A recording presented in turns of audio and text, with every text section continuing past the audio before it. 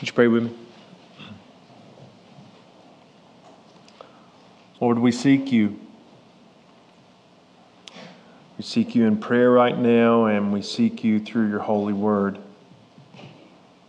We're grateful for the promise of Scripture, Lord, that those who look to you are radiant and their faces shall never be ashamed. Lord, I believe that the preaching of your word is a mystery. Your word is living and active. It's sharper than any two-edged sword, pierces to the division of soul and spirit and joints and marrow, and discerning the thoughts and intentions of the heart. So in light of this truth, Lord, please help me preach this psalm this morning. And by your Spirit, would you please use it in each of our lives to conform us more and more into the image of Jesus, we pray. Amen. Well, join me in Psalm chapter 34.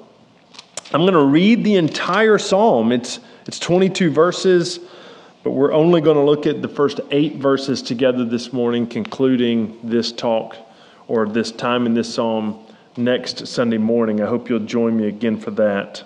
This is the word of the Lord as written by David, inspired by the Holy Spirit. I will bless the Lord at all times. His praise shall continually be in my mouth. My soul makes its boast in the Lord. Let the humble hear and be glad. Oh, magnify the Lord with me, and let us exalt his name together. I sought the Lord, and he answered me and delivered me from all my fears. Those who look to him are radiant, and their faces shall never be ashamed. This poor man cried, and the Lord heard him and saved him out of all his troubles. The angel of the Lord encamps around those who fear him and delivers them. Oh, taste and see that the Lord is good. Blessed is the man who takes refuge in him. Oh, fear the Lord, you his saints, for those who fear him have no lack. The young lions suffer want and hunger, but those who seek the Lord lack no good thing. Come, O children, listen to me. I will teach you the fear of the Lord. What man is there who desires life and loves many days that he may see good? Keep your tongue from evil and your lips from speaking deceit. Turn away from evil and do good. Seek peace and pursue it. The eyes of the Lord are toward the righteous, and his ears toward their cry. The face of the Lord is against those who do evil, to cut off the memory of them from the earth. When the righteous cry for help, the Lord hears and delivers them out of all their troubles. The Lord is near to the brokenhearted and saves the crushed in spirit. Many are the afflictions of the righteous, but the Lord delivers him out of them all. He keeps all his bones. Not one of them is broken. Affliction will slay the wicked, and those who hate the righteous will be condemned. The Lord redeems the life of his servants. None of those who take refuge in him will be condemned.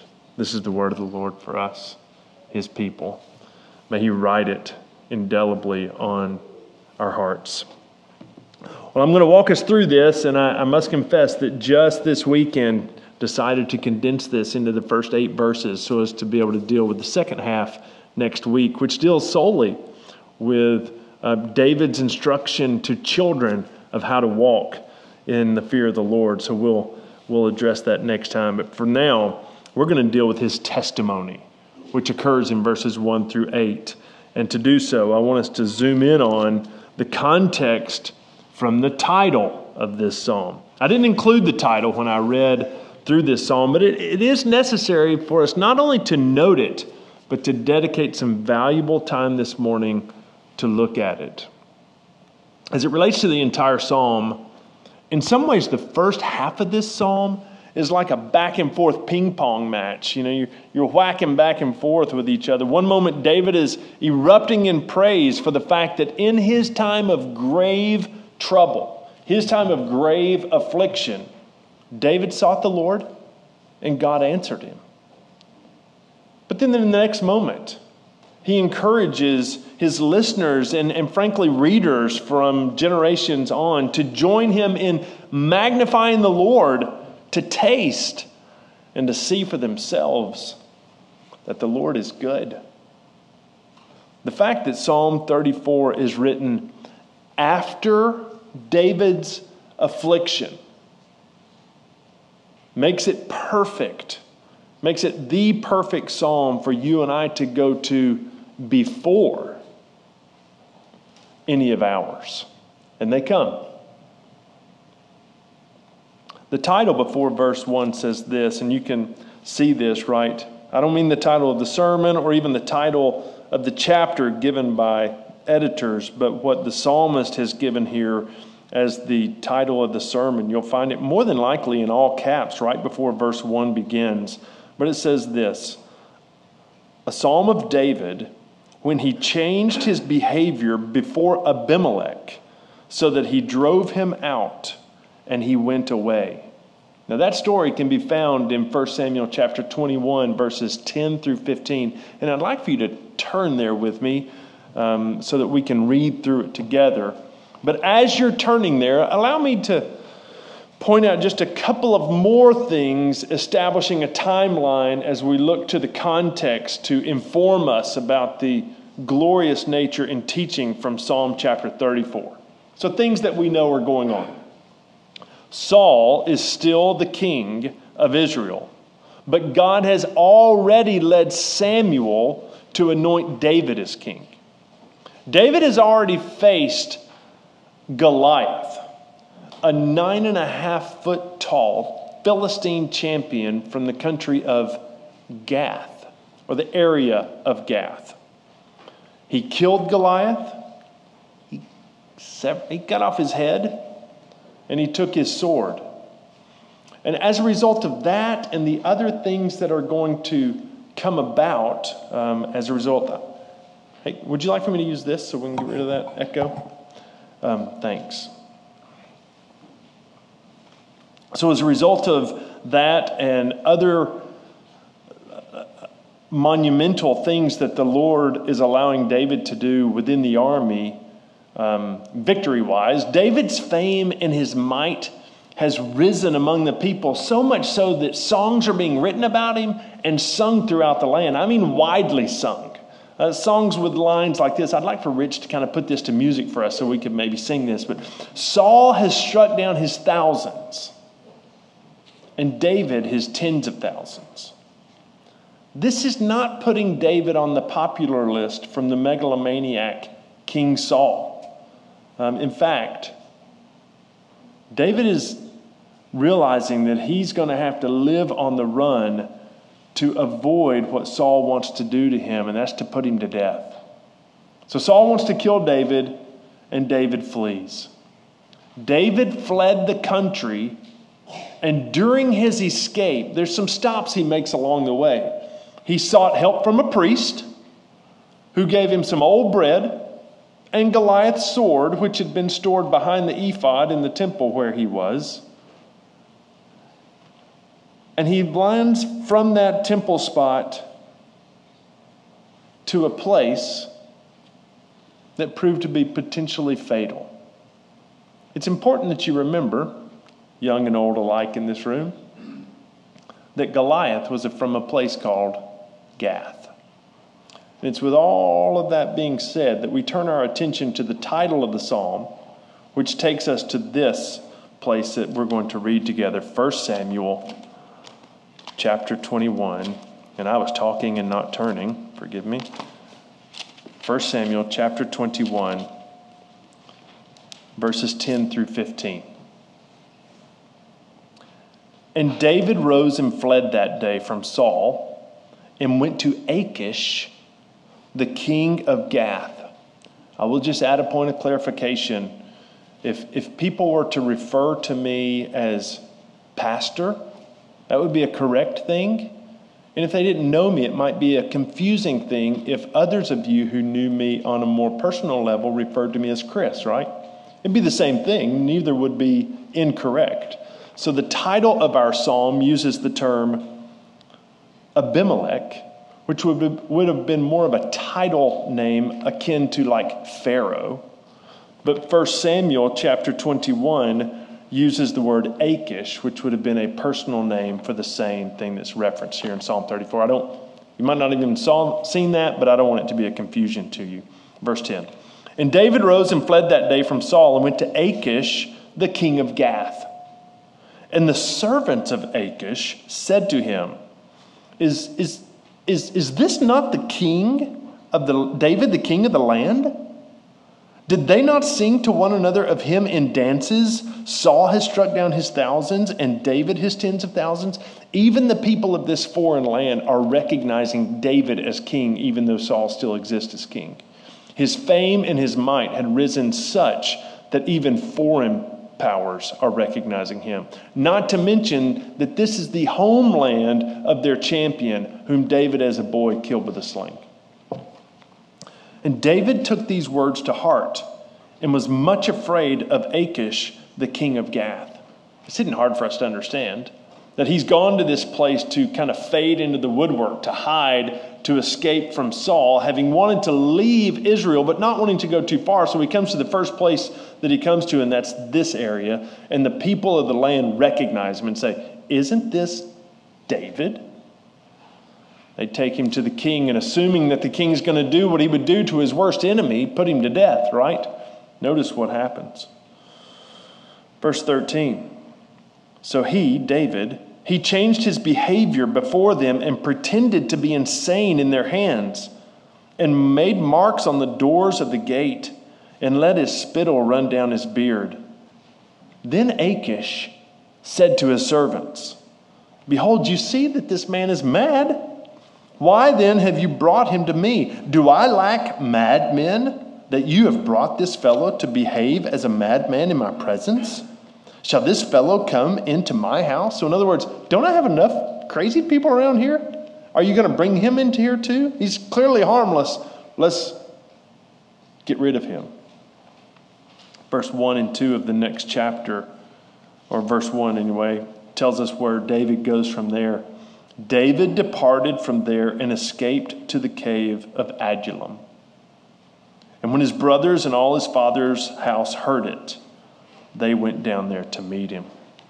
You can go back to Psalm 34, and as you do, I'll say a couple things. Given the title of this psalm,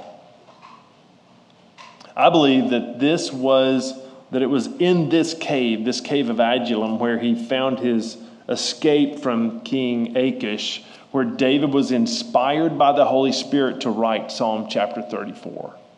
It's fresh off the heels of maybe one of his greatest fears, because it came at such a weak moment in time in his life. I will tell you that it's a psalm that has meant a great deal to me in my life. It may contain favorite verses of many of you within it, but I want you to see it as a whole through the lens of this context, because it's much more than the sum total of its parts. As I hope this morning, you too will taste and see as a result for yourself and agree. So to begin with, I want to offer 4 words from David's testimony that fueled his praise, with the hope that it will fuel ours as well. The first 2 words that I point out come from verse 4. Those words are answered and delivered. Answered and delivered. Here's what he said in verse 4 of chapter 34 of Psalm. I sought the Lord, and he answered me and delivered me from all my fears. It's imperative with every verse we read from Psalm 34 that you remember where he is and where he's just come from and who is surrounding him, his family and everyone that learned that he was there so they could come to him. I sought the Lord, and he answered me and delivered me from all my fears. God had answered David. God had delivered David. David had sought the Lord.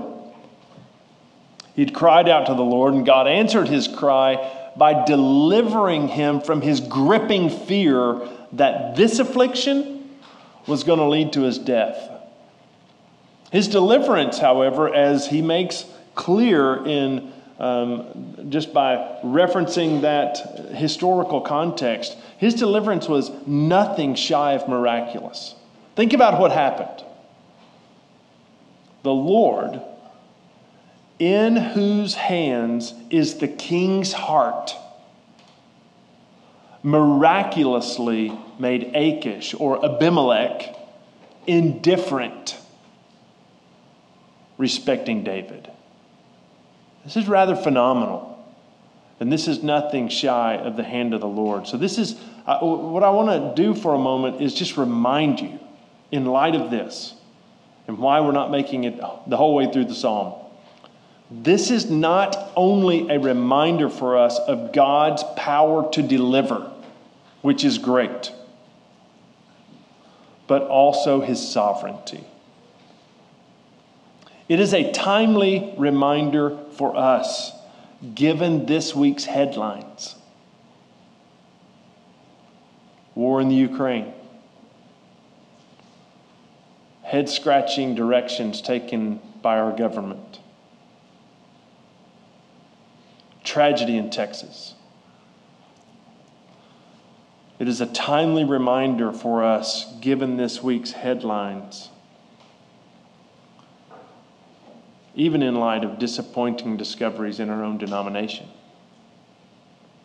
It is good for us in the midst of whatever affliction surround us to remind ourselves of the sovereign hand of God. Even this truth that Proverbs 21 says, the king's heart is a stream of water in the hand of the Lord. He turns it wherever he will. We need look no further than this narrative right here, where David's escape was made specifically and expressly by the hand of God. We need to look no further from that narrative to see this demonstrated. So I will add that as part of the testimony that David shared in his psalm, and probably in that cave, think about those who are surrounding him in that cave, and he's sharing his praise and this teaching to those all around him. He doesn't point out to the fact that God delivered him from the sword of the king. He points out the fact that the Lord delivered him from all his fears. He did deliver him from the sword, but what David chose to put in the psalm by God's grace and the Holy Spirit's inspiration is that the Lord delivered him from all his fears. Fear paralyzes. Faith mobilizes. Remember this the next time that you're stuck in your tracks at the reception of bad news. Remember this the next time you're tempted to think that the current events on our news provide more evidence that God isn't in control than he is. Remember this the next time, and you can fill in the blank here. But it is a truth most worthy of our remembrance. And David, when he's retelling this in this cave with family and others surrounding him, he makes it clear that the Lord delivered him out of his fears. Like David, there are going to be times when we walk by great faith. Think of his previous experience when he sees the champion Goliath mocking God and making a mockery of the armies of the Lord Most High, and believing that God, who delivered him from the paw of the bear and the paw of the lion, would do the same against an enemy of the Lord. There are going to be times when we walk by great faith, and then others, much like he probably experienced when fear gripped him in Gath, and he takes matters into his own hands and acts like a crazy man to escape. There will be those times when our faith is relatively non-existent. This side of heaven, you and I will never have arrived with an unshakable faith. We're all in the process of him growing our faith, and we must submit to and trust in the sanctifying work of the Spirit in our lives. Jesus himself said, Paul said, faith comes by hearing, and hearing by the word of Christ. We must, as a people, prioritize our private time in the Word and our public gathering to worship, sitting under the preaching of His Word, because tasting and seeing involves taking in the truths of the full revelation of Jesus we find in His Word. May God grow our faith so that we can confidently know, in the midst of afflictions or in the midst of everyday walking and living, that when we seek the Lord, He answers. And He is able to deliver us from all our fears. For the next two words I want to offer this morning, I draw your attention to verse 6. We've seen God answered. We've seen God delivered. Now verse 6. I want you to see these words. God heard David, and God had saved David. Heard and saved. Admittedly, these two words are very similar to what David used in verse 4, and frankly, I think that's his point. It's certainly the point that I don't want us to miss this morning. David is stressing that it wasn't because of any special characteristic or frankly anything special about him that made God answer, hear, deliver, or save him. He wanted all those that would be singing this psalm, all of those that were reading this psalm, all those that were sitting in that cave to know that they have access to God through prayer. Visualize him sharing this testimony in this cave, fresh on the heels of having seen God deliver him mightily, saying, this poor man cried, and the Lord heard him. I would invite you to turn from Psalm 34 to Psalm 102 for just a moment. Psalm 102 is yet another psalm with a title. This one not ascribed to David, but it confirms that it's not only the spiritual giant to whom God listens, but also to the destitute. Psalm 102, verses 16 and 17. There you'll find these words. For the Lord builds up Zion. He appears in His glory. He regards the prayer of the destitute and does not despise their prayer. Before you jump back to 34, allow your eyes to glance up at the title of this psalm, just in case we're tempted to think that only David had the ear of the Lord. The title of Psalm 102 says, A prayer of one afflicted when he is faint and pours out his complaint before the Lord. This includes me. This includes you.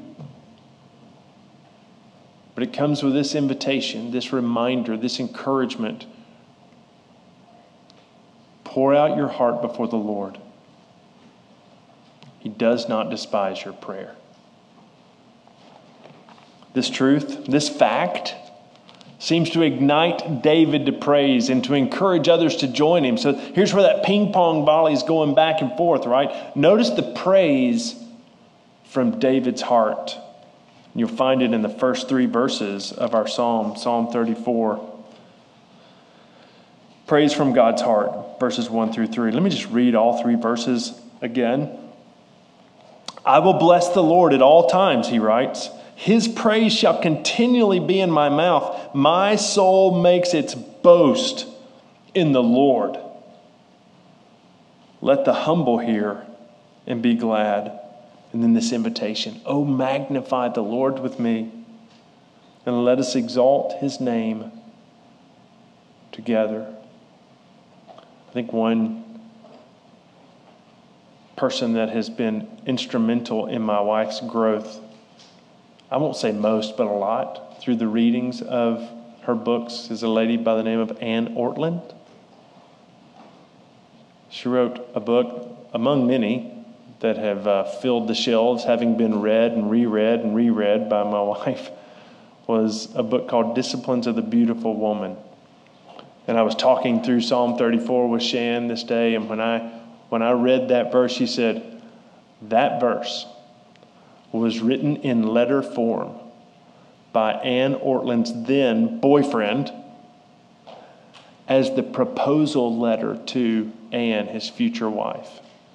Imagine receiving this sentence.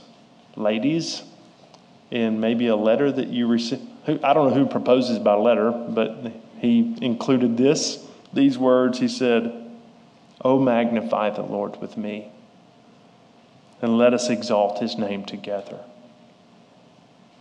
What a making of unity in a marriage. What a making of unity in a body.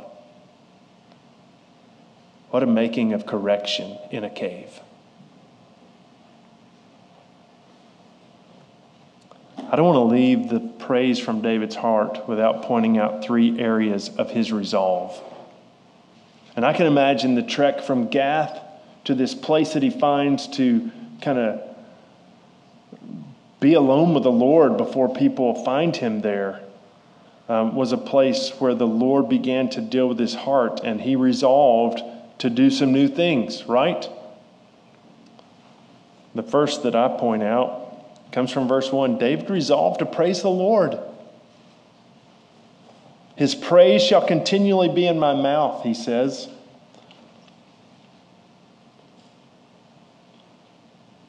It's difficult to complain, deceive, which the second half of this psalm will say. Keep your lips from evil and keep your tongue from evil and your lips from speaking deceit. It's difficult to complain. It's difficult to slander against someone. It's difficult to deceive. It's difficult to use profanity or to speak ill from the mouth that is resolved. It's not impossible. It's difficult. That is resolved to have praise continually be in their mouth. Let me take this opportunity to challenge all of us that as we hear the words coming out of our own mouths, we're not the guards for other people's mouths, right? But I'm saying out of our own mouths.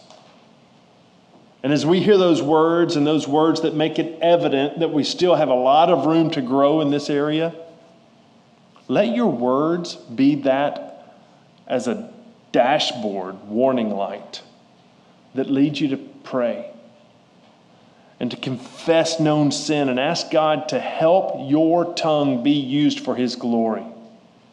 David would not always do this perfectly, right? A big sin is just around the corner in his life, but for in this moment, in this cave, fresh on the heels of seeing God's hand of deliverance, he says, his praise shall continually be in my mouth. And notice what it is he is praising and what he's saying. The content of David's boast was the Lord. In his flesh, David could have boasted in his cunning. He could have said, dude, there I was. People started to recognize me, took me to the king, and I knew it was over. So I put it into hyperdrive. Acted like I was crazy, had stuff coming out, started scratching the doorpost. Awesome.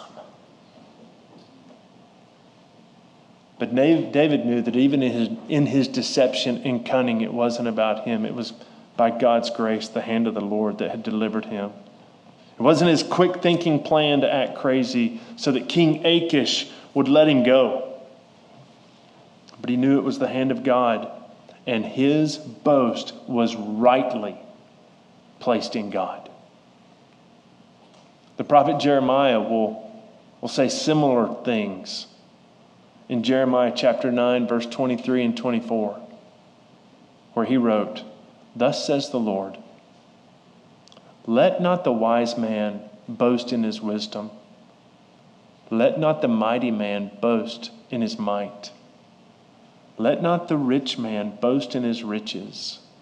But let him who boast in this, that he understands and knows me, that I am the Lord who practices steadfast love, justice, and righteousness in the earth. For in these things I delight, declares the Lord. We are all prone and tempted to divert our attention to earthly pleasures or things that prop ourselves up. But the wise man boasts not in his wisdom, might, or riches, but boasts solely in the Lord. And David's words are this: I will bless the Lord at all times. His praise shall continually be in my mouth. My soul makes its boast in the Lord. But that's not all he resolved to do in that cave. David resolved that others would hear him praise. He didn't put his praise out there simply to be spectated, as if even that was about him. But he did say this: let the humble hear and be glad. Don't forget the setting. Don't forget the crowd. A third thing that I think he resolved to do, and the word resolved is not in our text. I'm just drawing that based upon what he's doing at the time. But we'll see this last thing, that he resolved to encourage others to praise with him. Notice verse 3. Oh, magnify the Lord with me, and let us exalt his name together. Again, the context of this psalm really does matter. 1 Samuel chapter 22, verse 2. You don't have to turn there, but it's the next verse in that context. It describes the group that joined David in the cave of Adullam after his escape from Gath. Here's what it says about those who came. And everyone who was in distress, and everyone who was in debt, and everyone who was bitter in soul, gathered to him. These are broken people hearing from a restored, broken man about what's most important in life: to glorify God, enjoy him forever, and then he'll eventually get to teaching the kids in that cave what it means to fear the Lord. David wanted everyone who had flocked to him in that cave to join him in magnifying the Lord. Whether they found themselves huddling in a cave, which they were at that moment, or 2 weeks down the road, or chilling at a palace. I say far-fetched, right? So our setting is not the determining factor of whether we are going to resolve to praise the Lord. He wanted his posture of praise, his posture of gratitude before the Lord to be theirs. And he encouraged them to do two things themselves as they joined him in praising God for what he had done. And this is the encouragement that I'll leave with you out of verses 5 to 8. David's encouragement that he sent them. I've only taken two things out of verses 5 through 8, and I share them with you this time. Before I give you these two things for us to leave with this morning, I want to remind you how David had taken matter into his own hands in Gath, even prior to getting to Gath. He's escaping from Saul. Before he gets to Gath, he had looked to a priest for his provision. I've already told you that priest gave him bread and the sword of Goliath. So he had looked to the priest for provision, and he had looked to a sword for his protection. And he had looked to the enemy king for refuge. But from the cave of Adullam, he was able then to say, on the backside of this affliction, to the people that had gathered in that cave, look to him, first thing, and taste for yourself, and find that he is good.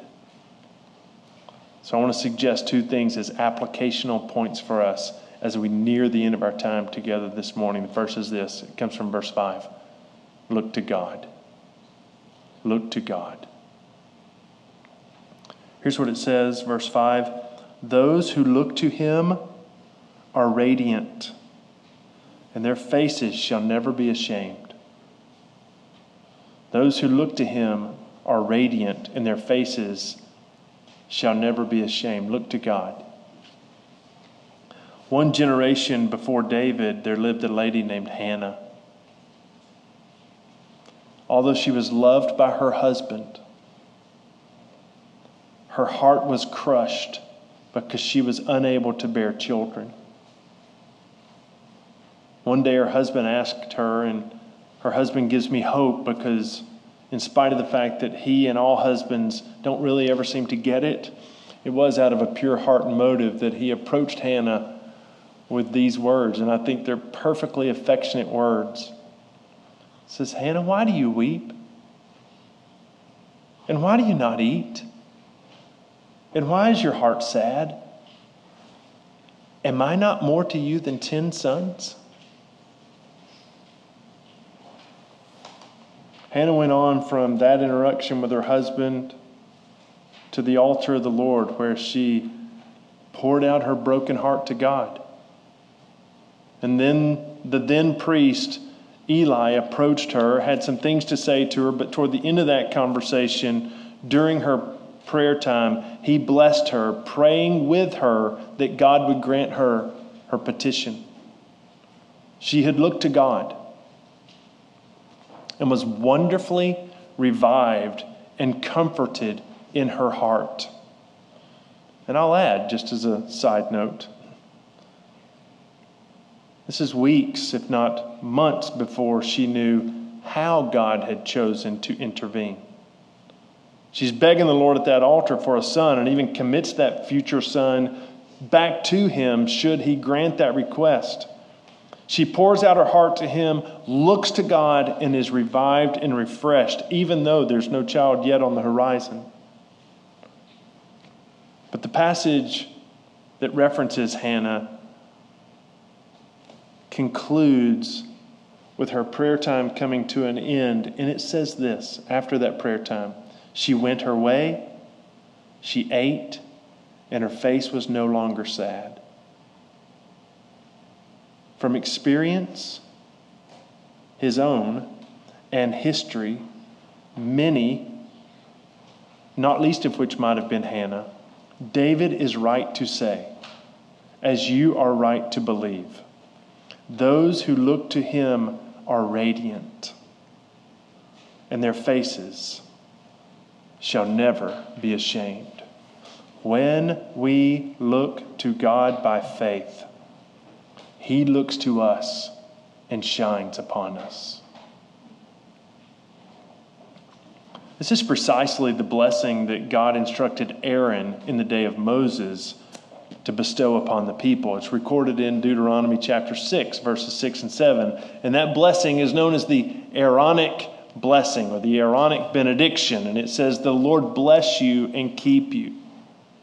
The Lord make his face to shine upon you and be gracious to you. The Lord lift up his countenance upon you and give you peace. Look to God. Second and final thing. Look to God and, verse 8, taste and see this morning, Redeemer. Taste and see. Notice what verse 8 says. Oh, taste and see that the Lord is good. Blessed is the man who takes refuge in him. Transcending peace and happiness is found in God. And thanks to the revelation of the New Testament, and as a result of the new covenant, we know that this peace and happiness, even life itself, comes through Christ. But David wanted his people to taste for themselves the goodness of God. They didn't want he did not want them to sit in that cave and just take it for his own testimony that God has been good to me. Join me in praise. He wanted them to seek God and to taste for themselves, thus proving his goodness. William Plummer wrote, to taste is to make proof by experience. At the risk of bringing up something that none of you will know anything about, I want to end with an explanation of a commercial from my childhood. So you must be over 50 to probably have ever seen this commercial, but it is locked into my head. It's an old commercial that advertised a brand new, I don't know if it's brand new or not, but it was a cereal called Life. The commercial highlighted three brothers all seated around a breakfast table, and they had been served a breakfast cereal for the first time that they were not too certain if it was going to be good, even worth trying. So the first bowl comes down there, and they pass it to each other and says, I'm not going to try it. You try it. I'm not going to try it. You try it. Anyone younger than me ever heard of this commercial, seen this commercial? And then finally, the two older brothers look over at a pudgy little brother, and his name, Mikey, sitting there and says, give it to Mikey. He'll try it. He'll try anything. And Mikey, I think his head's kind of in his hands in it, face is in his hands, and he takes a first bite of that Life cereal and chews it up, takes another, eats, takes another, eats, and then he's just shoveling away. And then they say, does anyone older than me remember? He likes it. He likes it. Mikey likes it. Commercial ends with all of them digging into their own bowls, and it was good. The gospel's not about a cereal. Psalm 34 is not a cereal commercial. But David personally had tasted and seen that God was a great deliverer. He was a great God that hears when his people calls. He was a great God that responded with deliverance from fears. And in David's case, martyrs cannot say that he delivered me from death, right? But martyrs realized, even upon death, that there was something greater that the Lord had in store for them. But David had tasted and seen that he is good. And this morning, knowing some of your stories, it is a joy to point you to praise the one who hears, to praise the one who answers, to praise the one who saves, to praise the one who delivers from all fears, and to remind you that even in the shakiness of our times of lacking faith, that he's growing us up to trust him more and more. And as you're sitting in this room, thinking through the miraculous hand of God demonstrated through David, having received the miraculous hand of God, having been manifest to us through his son Jesus, continue to look to God, that your faces may be radiant in your time of trouble. And not just to look to God, but to taste and see for yourself that he is in fact good, to the glory of his great name. Let's pray together.